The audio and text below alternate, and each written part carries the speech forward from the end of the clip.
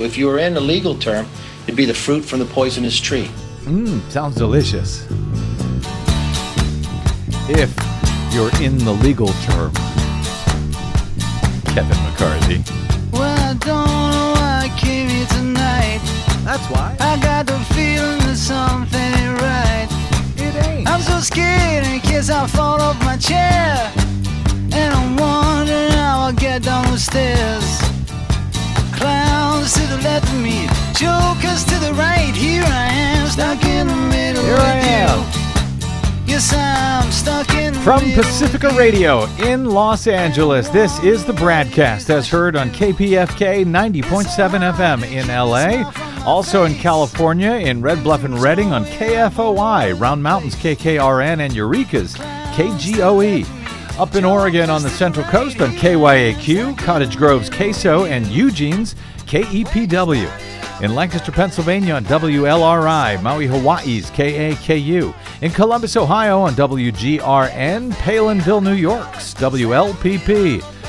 Up in Grand Rapids on WPRR, down in New Orleans on WHIV, out in Gallup, New Mexico on KNIZ, Concord, New Hampshire's WNHN, Fayetteville, Arkansas's KPSQ, in Seattle on KODX, Janesville, Wisconsin's WADR, and Minneapolis, St. Paul's AM 950 KTNF. We also stream coast to coast and around the globe every day on the internets on the Progressive Voices channel, Netroots Radio, Indie Media Weekly, FYI Nation, NicoleSandler.com, Radio Free Brooklyn, Workforce Rising, Deprogrammed Radio, and Detour Talk, blanketing Planet Earth 5 days a week. I'm Brad Friedman, your friendly investigative blogger, journalist, troublemaker, muckraker, and all-around swell fellow, says me from BradBlog.com. Thank you very much for joining us today for another thrilling episode of the world-famous BradCast. Donald Trump took renewed aim at House Speaker Nancy Pelosi and House Intelligence Committee Chair Adam Schiff in a late-morning tweet, according to the Washington Post today. The tweet, however, included a typo. Aww. It read, sad. Nervous Nancy Pelosi is doing everything possible to destroy the Republican Party. Our polls show that is going to be just the opposite. Good Lord. That's what he tweeted. Opposite. Yes, he went on to say the do-nothing Dems will lose many seats in 2020. They have a death wish led by a corrupt politician, Adam Schiff. He also called for Adam Schiff to be impeached or worse. Now, of course, a congressman cannot be impeached, and I'm not sure what he means by worse. Oh, details, schmeetails. Yes, Trump corrected the spelling error about a half hour later, however, with replacing it with a fresh tweet, perhaps after he went out and enjoyed a hamburger. Anyway, welcome to the BradCast. More on the ongoing impeachment inquiry as the president and Republican defenders of the president in Congress appear to be at the stage of throwing anything and everything against the wall to see what, if anything, might stick. Incredibly enough, even though Democrats unveiled their resolution to set rules for the upcoming public impeachment hearings today to be voted on Thursday, Republicans are still complaining about a lack of due process somehow.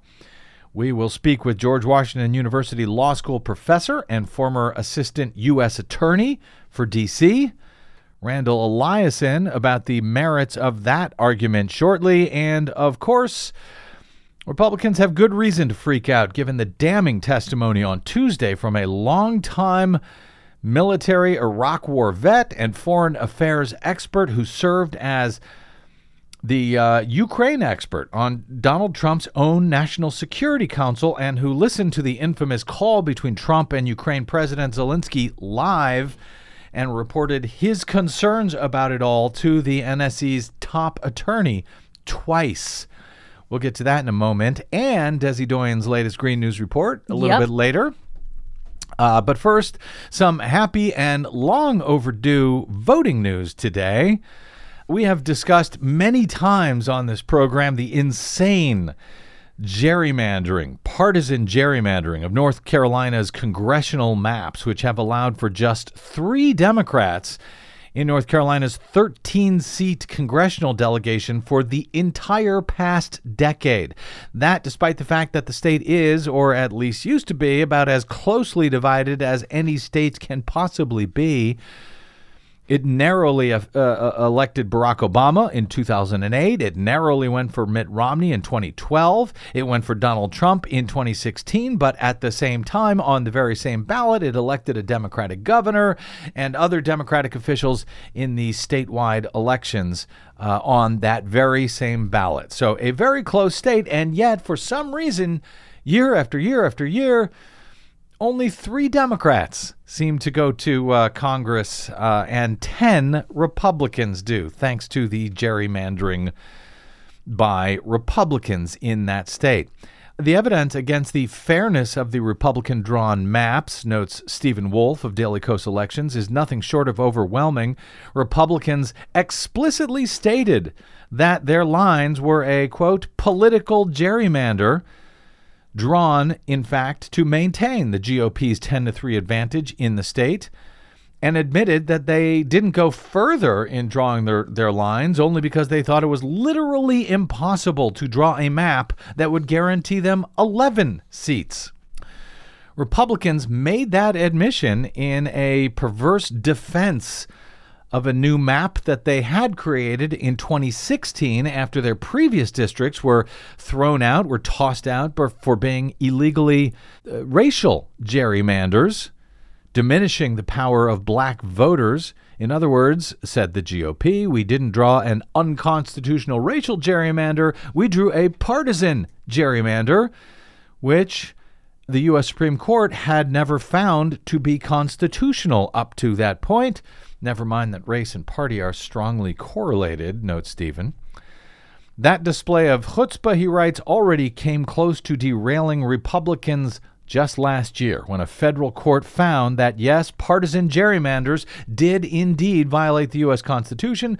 The GOP, however, was bailed out when Republicans on the stolen U.S. Supreme Court ruled that claims of excessive partisanship in electoral maps might be bad, but it can't be litigated in the federal court system. Chief Justice John Roberts, in his opinion, said that such maps, however, could be challenged under state law in state court under state constitutions. And the plaintiffs in this case took that to heart. They immediately filed a challenge in North Carolina State Court, and guess what? As the Charlotte News and Observer reported last night, North Carolina's 2020 congressional elections must happen under new maps. A panel of judges ruled Monday evening, holding that the current Republican-drawn maps are unfair to many voters. The legislature must now redraw the state's 13 U.S. House districts, according to a 3-judge state court panel. The judges, 2 Democrats and 1 Republican from different parts of North Carolina, wrote that the current maps show signs of, quote, extreme partisan gerrymandering, which is, quote, contrary to the fundamental right of North Carolina citizens to have elections conducted freely and honestly, to ascertain fairly and truthfully the will of the people, unquote. Thank you, Your Honors.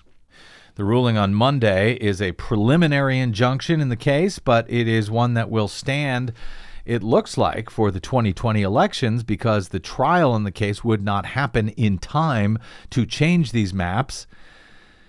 And the judges said that the state may not hold any elections for Congress using the current maps passed in 2016. Those maps replaced a different set of maps from 2011, as I noted. They were also drawn by a Republican-led legislature at the time.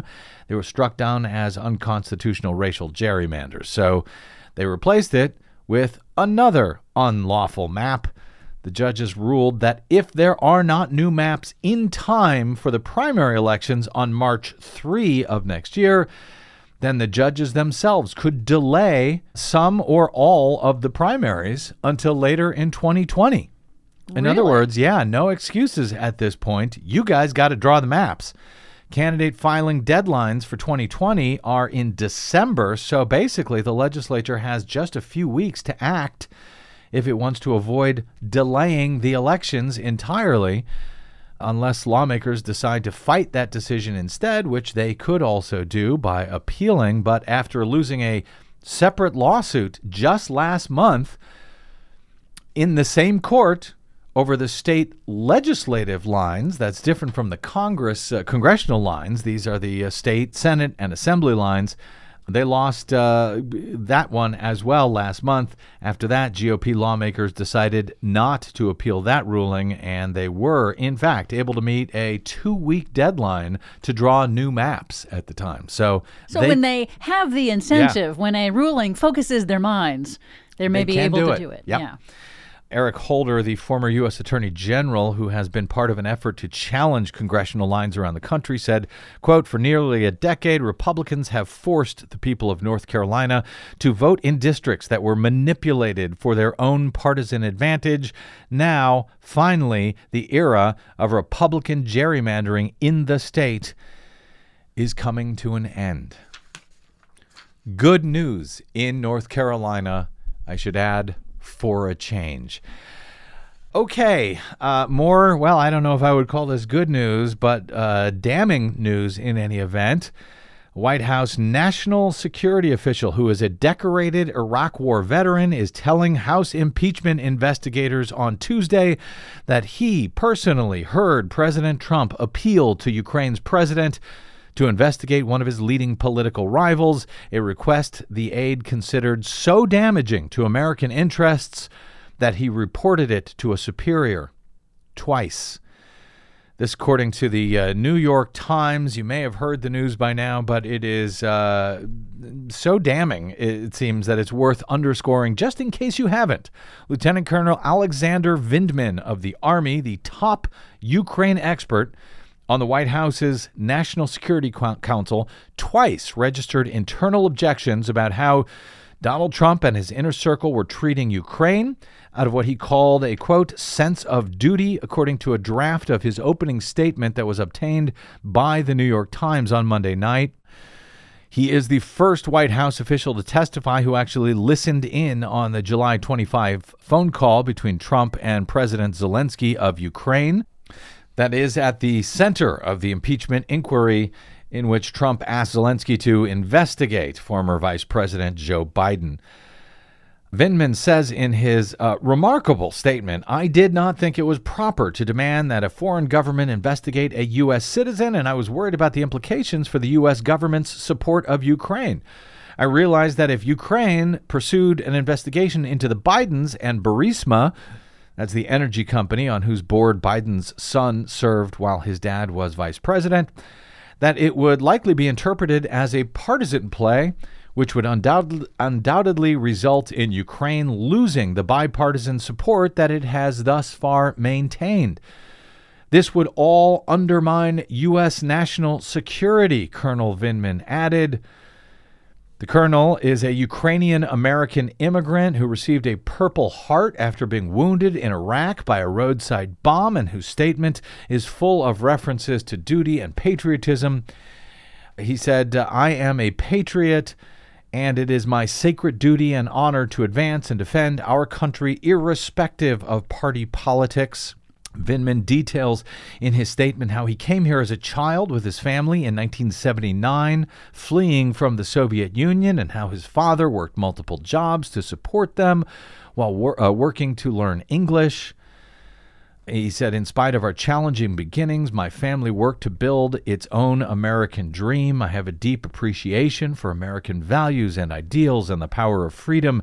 I am a patriot, and it is my sacred duty and honor to advance and defend our country, irrespective of party politics."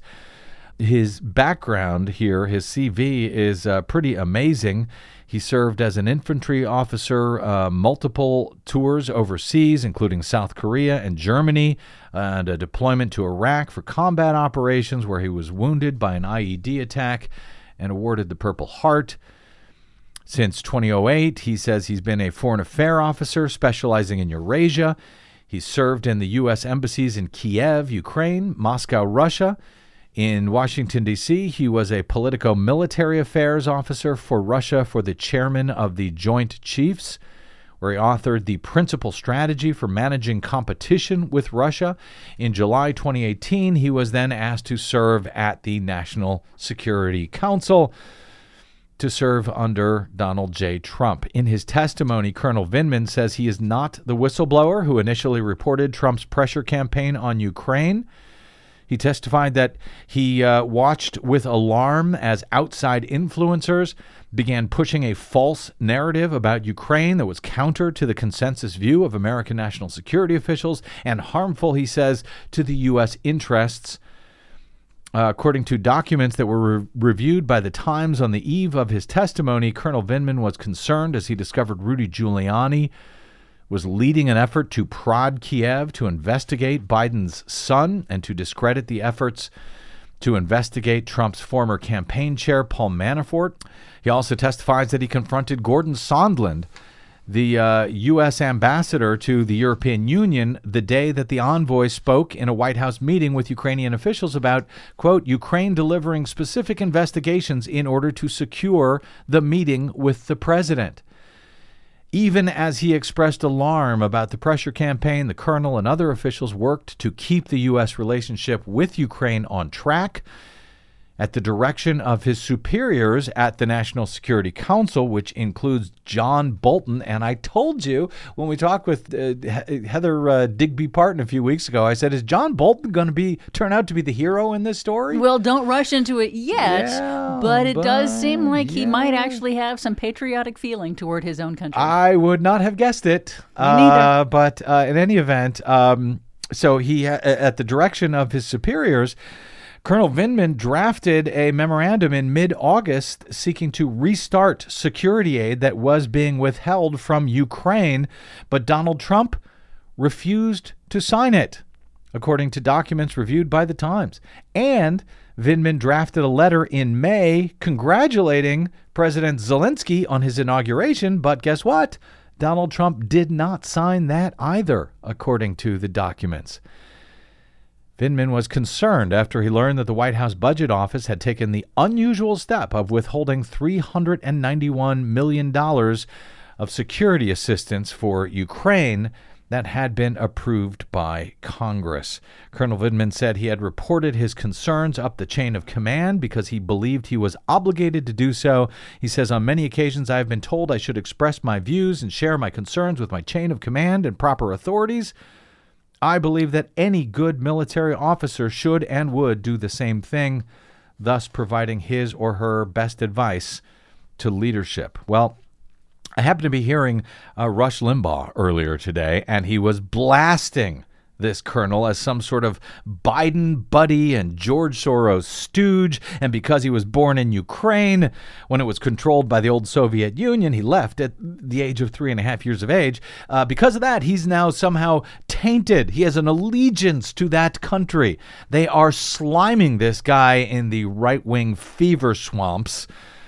But you know what? There is very little these guys will not do at this point. And I think this guy's testimony, Vindman, is going to be just a hell of a problem for Republicans, particularly when and if he testifies in public.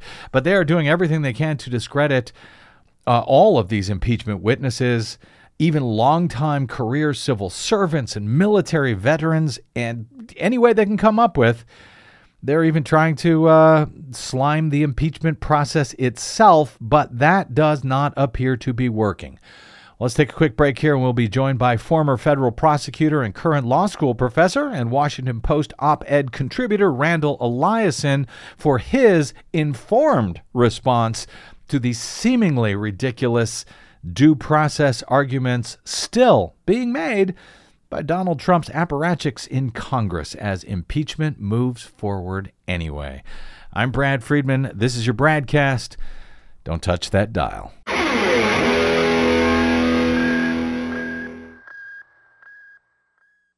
What the public hears on the public airwaves matters. At the BradCast, we do our best to bring you accurate news and analysis on the issues that actually matter, and we do it all independently, without corporate or political influence. But we can't do it without you, now more than ever. Please help us stay on your public airwaves by going to bradblog.com/donate to help keep us going. That's bradblog.com/donate. And thanks.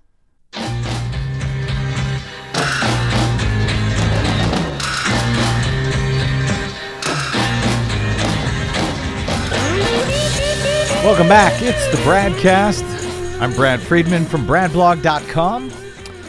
Last week, after Donald Trump's top U.S. envoy to Ukraine, longtime career State Department official Ambassador Bill Taylor testified to House impeachment investigators that he was told that the president himself was personally behind the pressure campaign to withhold assistance to Ukraine unless their new president got to a microphone to announce that he was opening an investigation into 2020 presidential candidate Joe Biden and Ukraine's supposed involvement in the 2016 election. After that, it looked like, to some anyway, that it was game over in the case against the president, who had overseen the withholding of some $400 million in congressionally allocated military assistance to Ukraine in hopes of forcing Ukraine's president, Vladimir Zelensky, to comply with Trump's requirement that the nation help Trump in his 2020 re-election campaign. After Taylor's damning testimony, Connecticut's Democratic Senator Chris Murphy tweeted, quote, "Listen, there's now zero doubt about what was going on. The texts and testimony make it clear the president was using access to the White House and security aid as leverage to get a foreign nation to help him destroy his political rivals. That's not allowed in a democracy ever," wrote the senator. Nonetheless, neither Trump nor his Republican allies in Congress were done fighting. A day or so later, some of the president's closest allies in the House stormed the secure facility in the Capitol basement where impeachment investigators were meeting to protest the behind-closed-doors depositions that the three different House committees led by Intelligence Chair Adam Schiff were taking. Even though about half of those Republicans who stormed the room to protest the secret star chamber were actually members of those committees and allowed to not only attend those depositions, but question the witnesses along with their own Republican staff attorneys. No due process, the stormers claimed. The president's attorneys were not allowed to question witnesses during those sessions. Trump was not allowed to face his accuser, the still unknown whistleblower who initially tipped off Congress about Trump's strong-arm pressure scheme against Ukraine. And all of it, both the White House and their House apparatchik complained, was unconstitutional since Congress never voted to hold an impeachment inquiry in the first place. By Friday of late last week, as attorney Ernest Canning detailed at great length at bradblog.com, Judge Beryl A. Howell, the chief judge at the U.S. District Court in D.C., seemed to eviscerate the Republican argument that the impeachment proceedings were unconstitutional for lack of a floor vote in the House. The court flat out rejected DOJ efforts to question the validity of the impeachment inquiry, Canning wrote, citing Judge Howell's ruling that Article 1 of the U.S. Constitution grants exclusive authority to the U.S. House of Representatives to establish its own rules with respect to the conduct of an impeachment inquiry. Neither the judiciary nor the executive branch may tell Congress what rules it must adopt, Howell wrote in her 75-page response. That, too, should have been the end of the Republicans' no due process defense.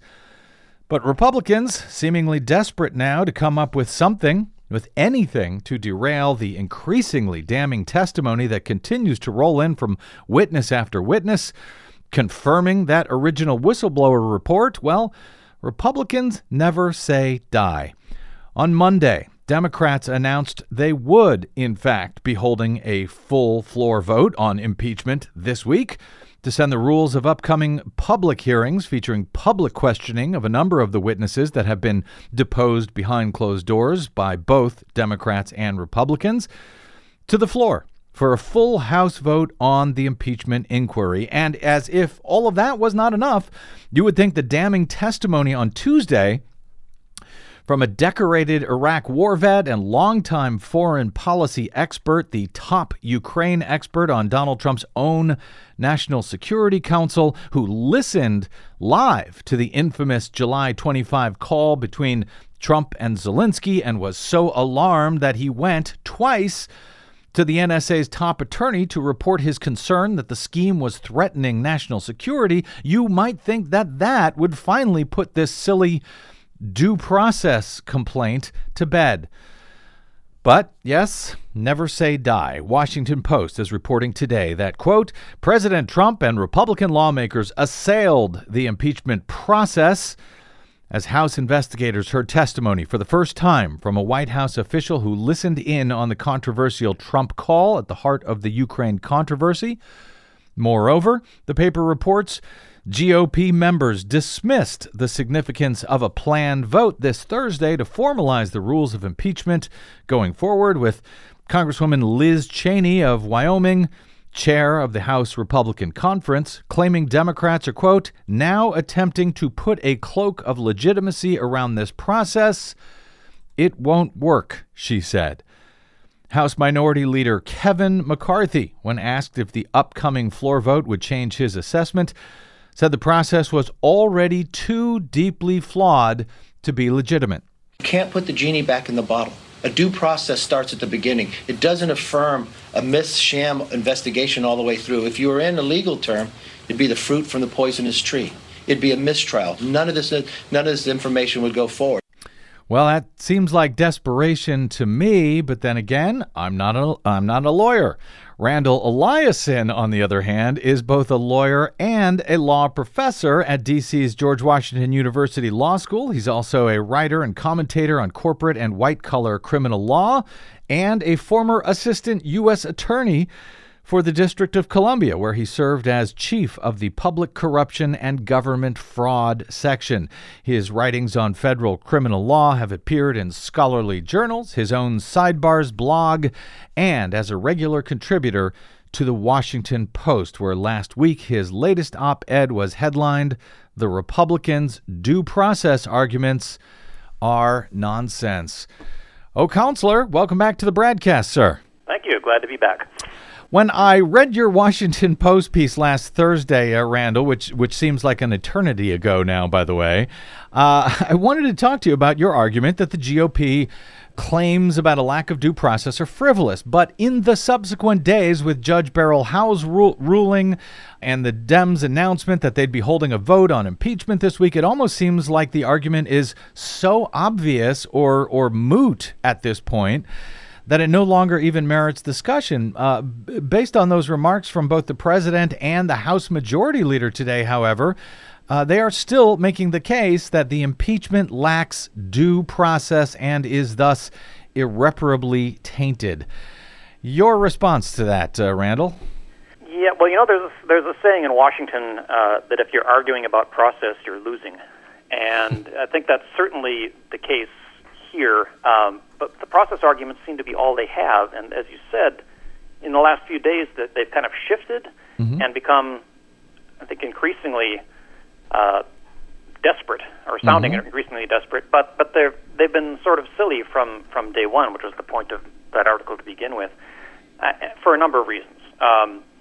First of all, as you already mentioned, Republicans are represented in these committee hearings that, where they stormed the SCIF and were protesting the secret Star Chamber proceeding, claiming they'd been locked out of it and had no idea what was going on. There are Republicans on those committees who are present, asking questions of the witnesses and know exactly what's going on.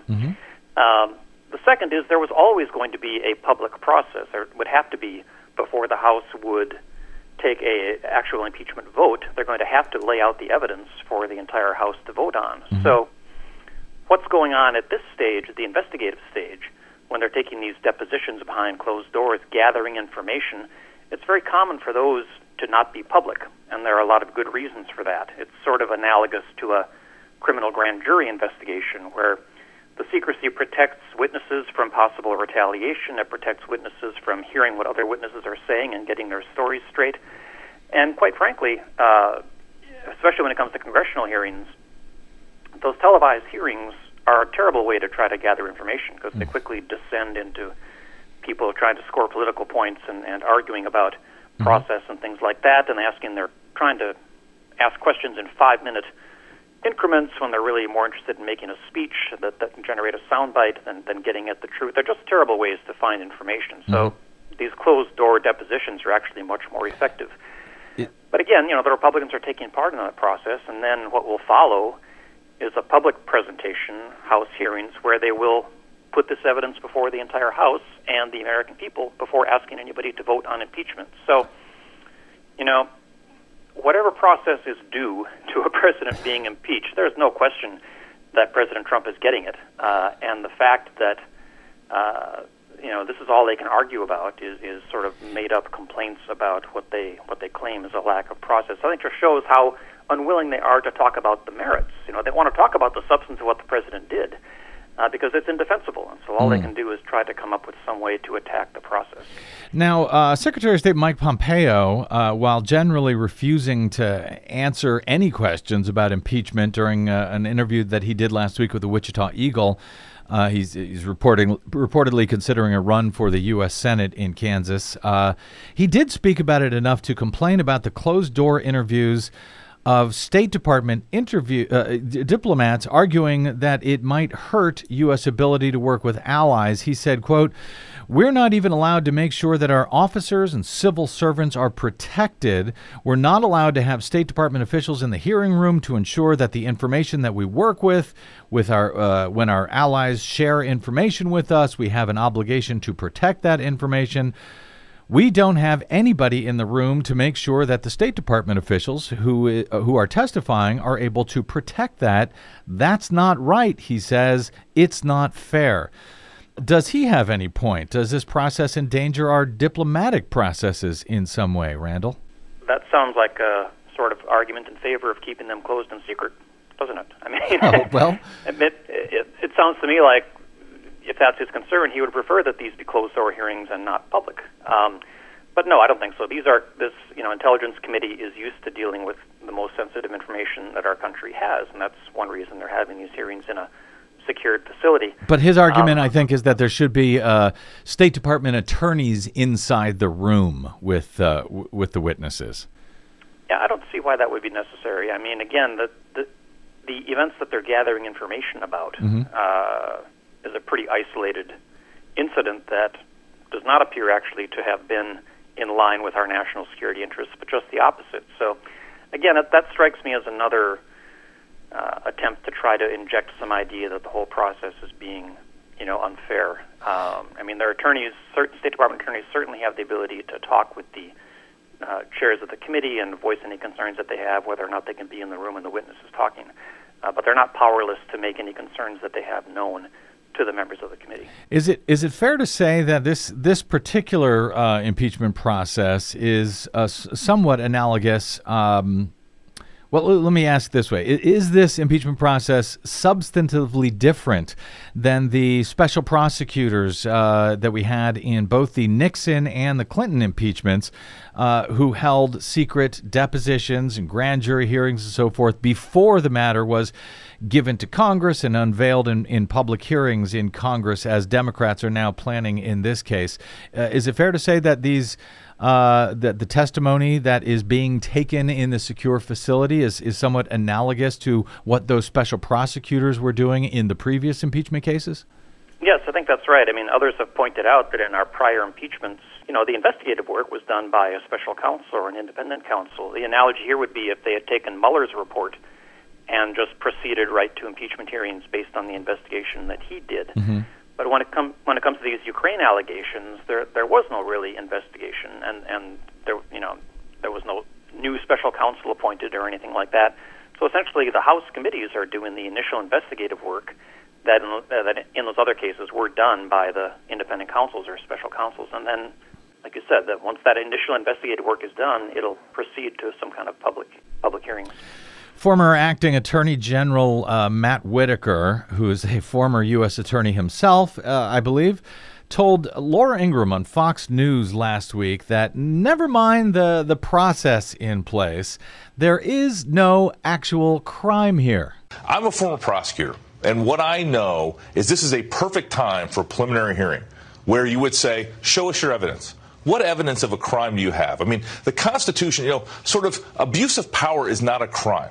Let's fundamentally boil it down to, the Constitution is very clear that this has to be some pretty egregious behavior, and they cannot tell the American people what this case is even about. Okay, well, Randall Eliason, you're a former prosecutor as well. Is abuse of power a crime, as Matt Whitaker seems to say it is not? Well, I think the real issue is abuse of power impeachable? Mm-hmm. And when the Constitution uses the term high crimes or misdemeanors, it's not talking about, is there a particular title in the U.S. Code that you can point to? So again, some of the president's supporters are suggesting that if you can't establish an actual crime, you can't have impeachable conduct, and there's no basis for that. I mean, it's pretty clear that the framers thought that part of the impeachment reason to have the impeachment power was to remove someone who was abusing the powers of the office, regardless of whether they actually violated a particular criminal statute, of which there were hardly any, by the way, at the time the Constitution was passed. There were hardly any federal crimes. Yeah. So, but then the second point is this actually, if you were going to prosecute this, all the elements of a crime are there.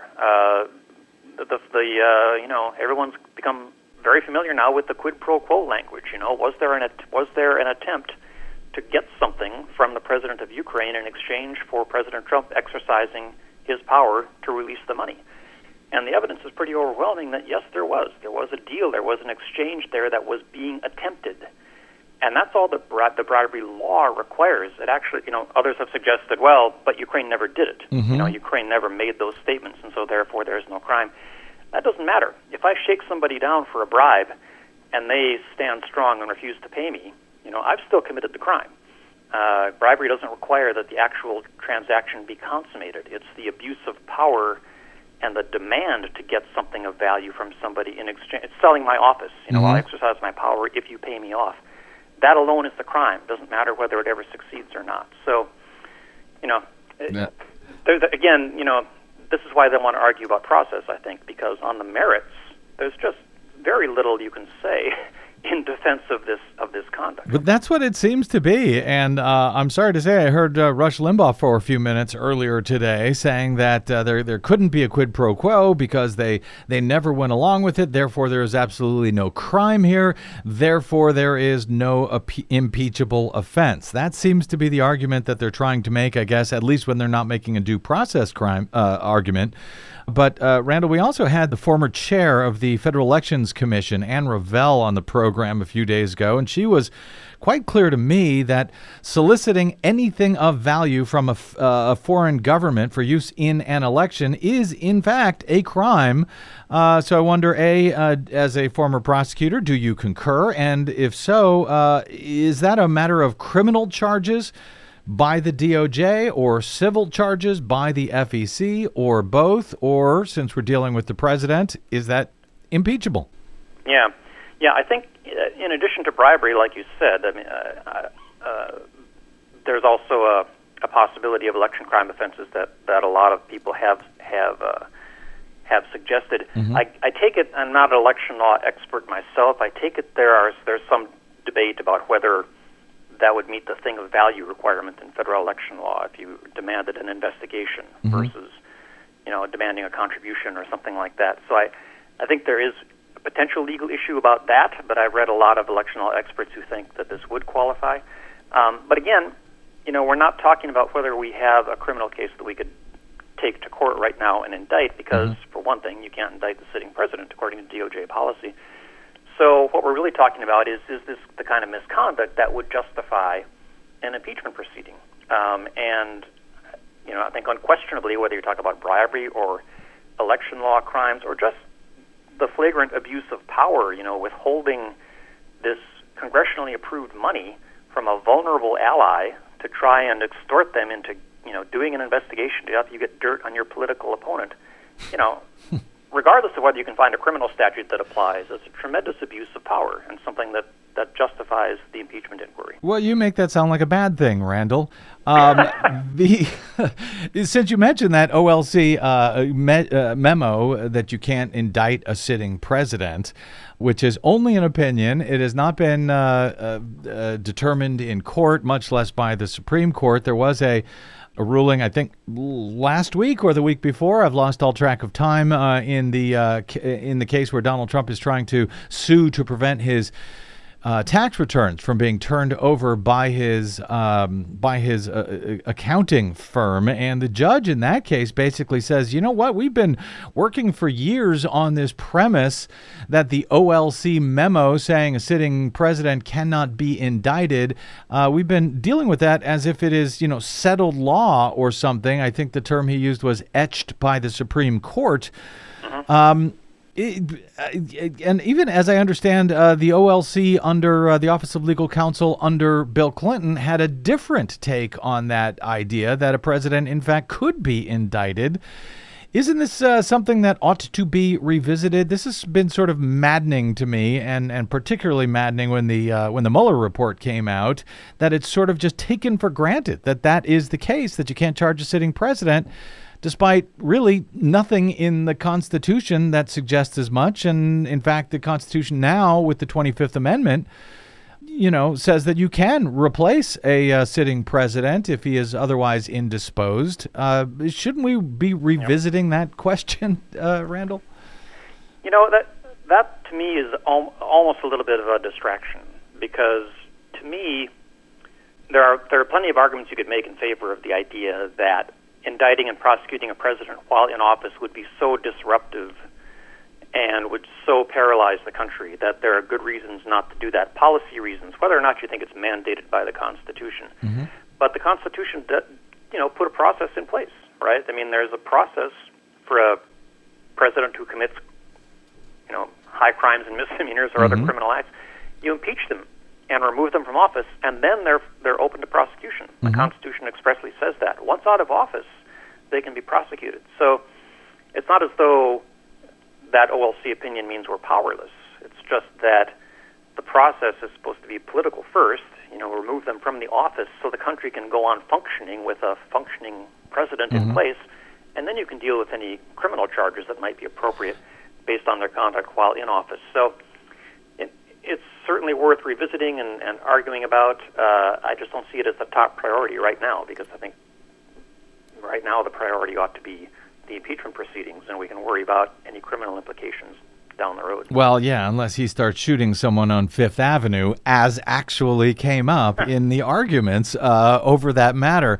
Randall Eliason, I got two more quick points I want to hit with you here before I run out of time. Charles Kupperman, who worked as Deputy National Security Advisor until September under John Bolton, he did not testify to impeachment investigators in the U.S. House as scheduled on Monday. Instead, he filed a lawsuit. He's waiting on a federal judge to decide whether he legally must comply with his House subpoena or whether he must follow orders from the president and the White House counsel to not appear before Congress. I know you're not a judge, but I'm wondering who wins that case? And if the court does decide that witnesses must answer a lawful government subpoena, would that ruling apply to all of the other witnesses who have also failed to answer lawful subpoenas at the orders of the White House?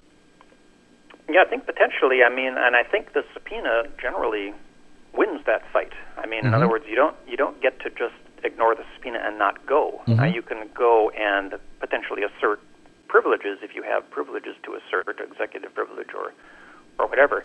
But you don't just get to decide not to show up based on a request from the White House. So, it's a pretty important principle that hopefully this decision will help vindicate, that the White House has been stonewalling these congressional investigations by just refusing to honor subpoenas. And it's another example of these things that were sort of so fundamental to our concepts of the rule of law and regular order that you didn't think you were going to ever really need to confront them so starkly.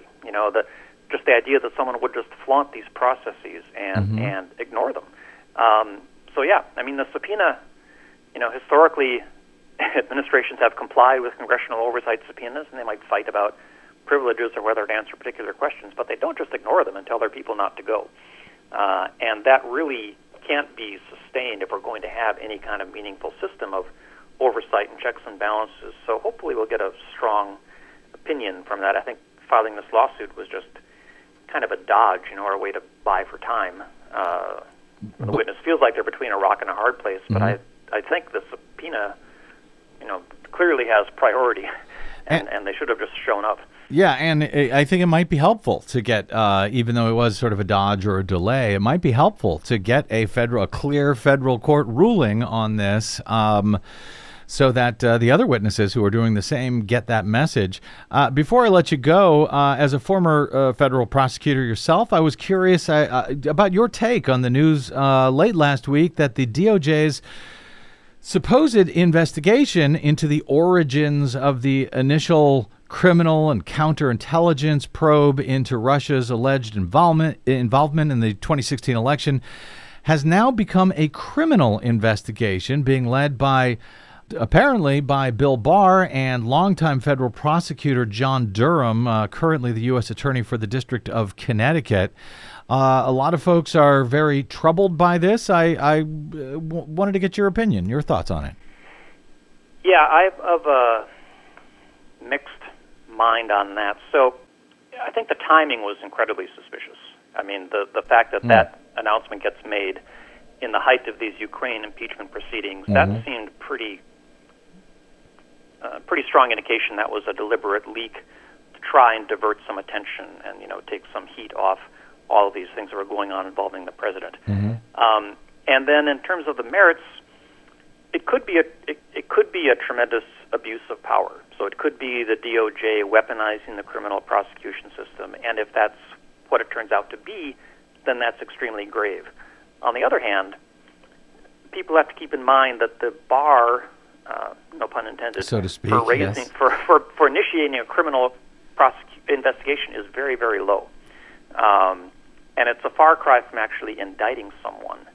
And so even if they've just got a witness who they think lied to them or something, at some point during an interview, I mean, that could justify opening a criminal inquiry into that. So I think we have to be kind of in a wait-and-see mode before we decide whether we think this was really an abuse of power or not. I mean, Durham, I don't know him, but he's got a pretty solid reputation among professional people in DOJ as a guy with integrity. And, assuming he hasn't been completely co-opted, then, presumably he would stand up to some, attempted misconduct by Barr and others. So I'm kind of in a wait-and-see mode on that. I mean, the fact that they're now calling it a criminal inquiry, that fact alone doesn't shock me because that's, again, a pretty low bar. Sounds like your take is not unlike mine. My thinking is sort of, fine, let them investigate whatever they want. If there's a crime committed somewhere, and if they can prove it, well, then I'm happy to know about it. But if not, such an investigation is going to end with the DOJ being forced, I guess, to admit, what happened when the DOJ looked into possible Russian interference in 2016 was perfectly appropriate. I guess the problem is they can drag it out so that we have a similar situation where they can spend the entire election year next year saying, oh, this is all under investigation. Right. And then after the election, like with Hillary's emails, by the way, that just went away a week or so ago, we didn't find any crimes. Yep. I think just the fact of the investigation allows them, like you said, to suggest that this whole Russia thing is under some kind of cloud and it's not really clear that anything bad happened. It might just have been the deep state out to get Trump, and it lets them just keep up that story as long as there's an investigation out there.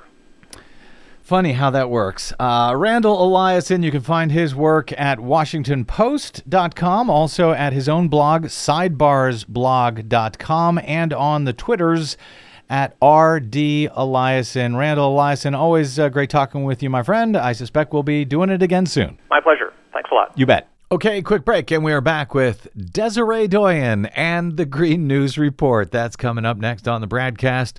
I'm Brad Friedman.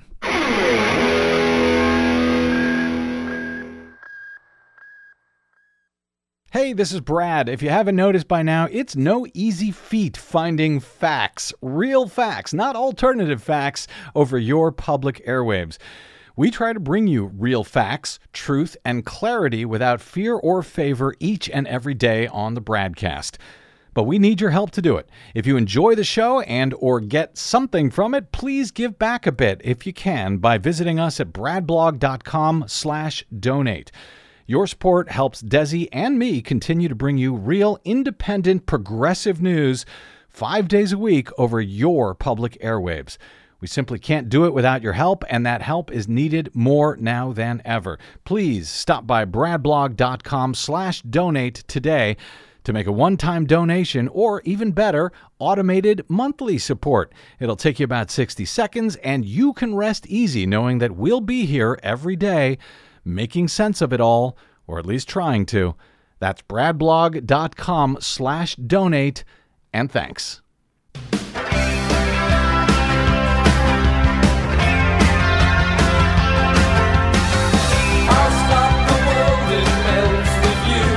Yes, I called you Desiree at the end of the last segment, your given name, Desiree, because do you have any idea how many people write into me saying how much they love you? Yes. And then they say, let Debbie know I really love the Green News Report. It has happened since I was a kid. I'm okay with it. Are you? Yeah. All right. You Okay. know, as long as they like it, that's all I care about. All right, Debbie. Well, let's get right to it then. Our latest Green News Report. It's about dog-eat-dog capitalism meeting climate change.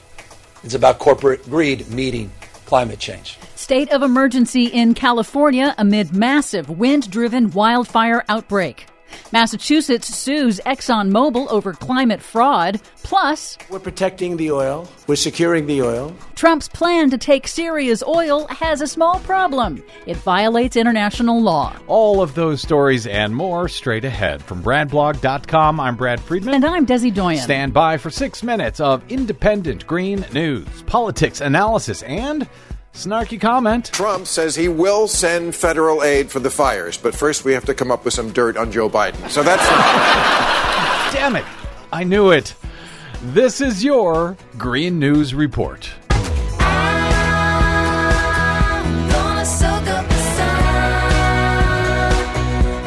Okay, Desi Doyen, California Governor Gavin Newsom had some pretty strong words for the utility companies that are shutting down power for customers all over the state of California last week. Oh my, yes, he did. California's Democratic Governor Gavin Newsom has declared a statewide state of emergency with upwards of 600 fires burning across the state. Firefighters are struggling to contain them, from the massive wind-driven Kincaid fire north of San Francisco to the new Getty fire in Los Angeles. As we go to air, no deaths have been reported, but over the weekend, more than 200,000 people were under mandatory evacuation orders.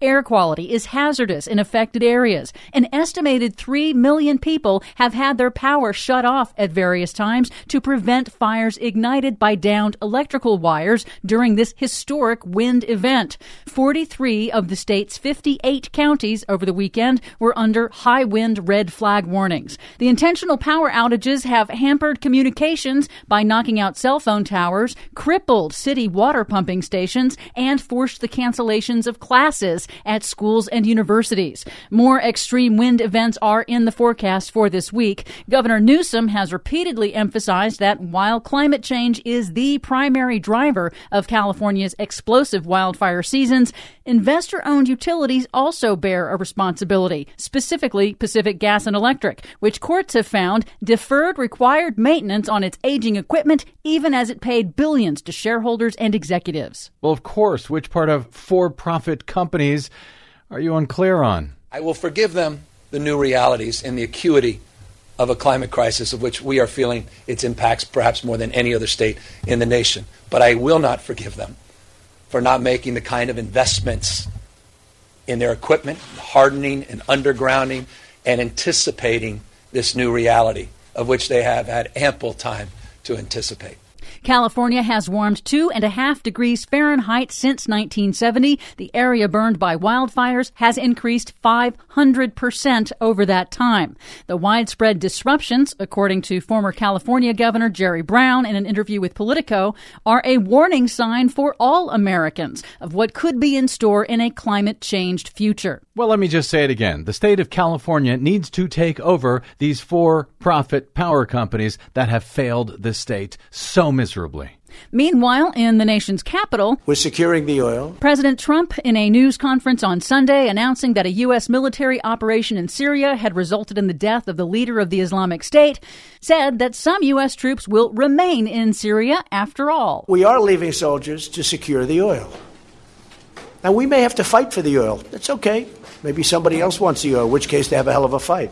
We should be able to take some also. So the President of the United States still does not know that the United States has no legal claim to Syria's oil and that pillaging any natural resources of another nation is a violation of both U.S. law and international law, specifically the Geneva Conventions. Why should Donald Trump care any more about international laws than he does about our own national laws? Excellent question, unless perhaps later he cares about war crimes. Doubt it. In other news, after a 4-year investigation, Massachusetts Attorney General Maura Healey has filed suit against oil giant ExxonMobil, accusing the company of defrauding investors with its financial disclosures, misleading the public, and violating the state's consumers through deceptive advertising about the role its fossil fuel products play in causing climate change, and for threatening the world economy through its actions.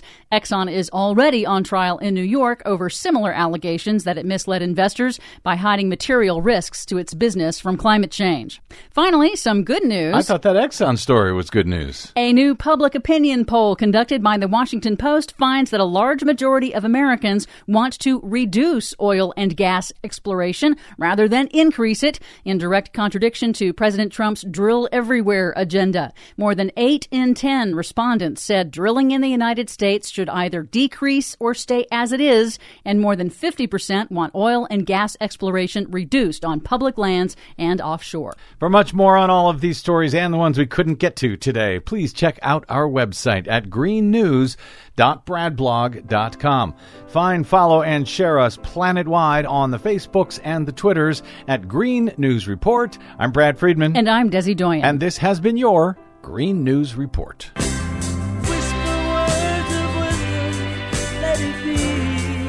Yeah, just let it be. Leave it in the ground. Yes. It ain't your oil. Hey, I think, let's call it good news. I don't know if it's good news, but let's call it good news. Mixed news at best. Yes. Murray Energy, the nation's largest private coal company, has filed for bankruptcy protection on Tuesday. Did a little bit after we laid down our Green News Report today. Yes, and Robert Murray, the owner of Murray Energy, is a huge Trump supporter. Huge Trumper. And made sure that Trump followed what he wanted to have happen for the coal industry and the Trump administration's attempts to, unfortunately, try to prop up the coal industry, which is dying. And sadly, coal miners are not being taken care of. We don't know yet what's going to happen in this bankruptcy to retired miners' pensions and health care, current miners. You know, Hillary Clinton tried to help them with that, and the Green New Deal would help them with that. Yep. Well, we will have to pick up that story on another day and get into some more details on it, because I am quite worried about these miners getting screwed when it comes to their pensions. Anyway, we got to get out. My thanks to our producer, Desi Doyen, to my guest today, Randall Eliason of George Washington University Law School, and to all of you for spending a portion of your day or night with us. If you missed any portion of today's program, download it anytime for free at bradblog.com. You can drop me email if you like. I am BradCast at bradblog.com. And on the Facebooks and the Twitters, I am simply the Brad Blog. And my thanks to those of you out there who support our work as the Green News Report gets close to our 1000th episode in a week or two by stopping by bradblog.com/donate to support what we have tried to do for so many years over your public airwaves. And when I say we, I mean me and Debbie. Okay, that's it. Until we meet again, I'm Brad Friedman. Good luck, world.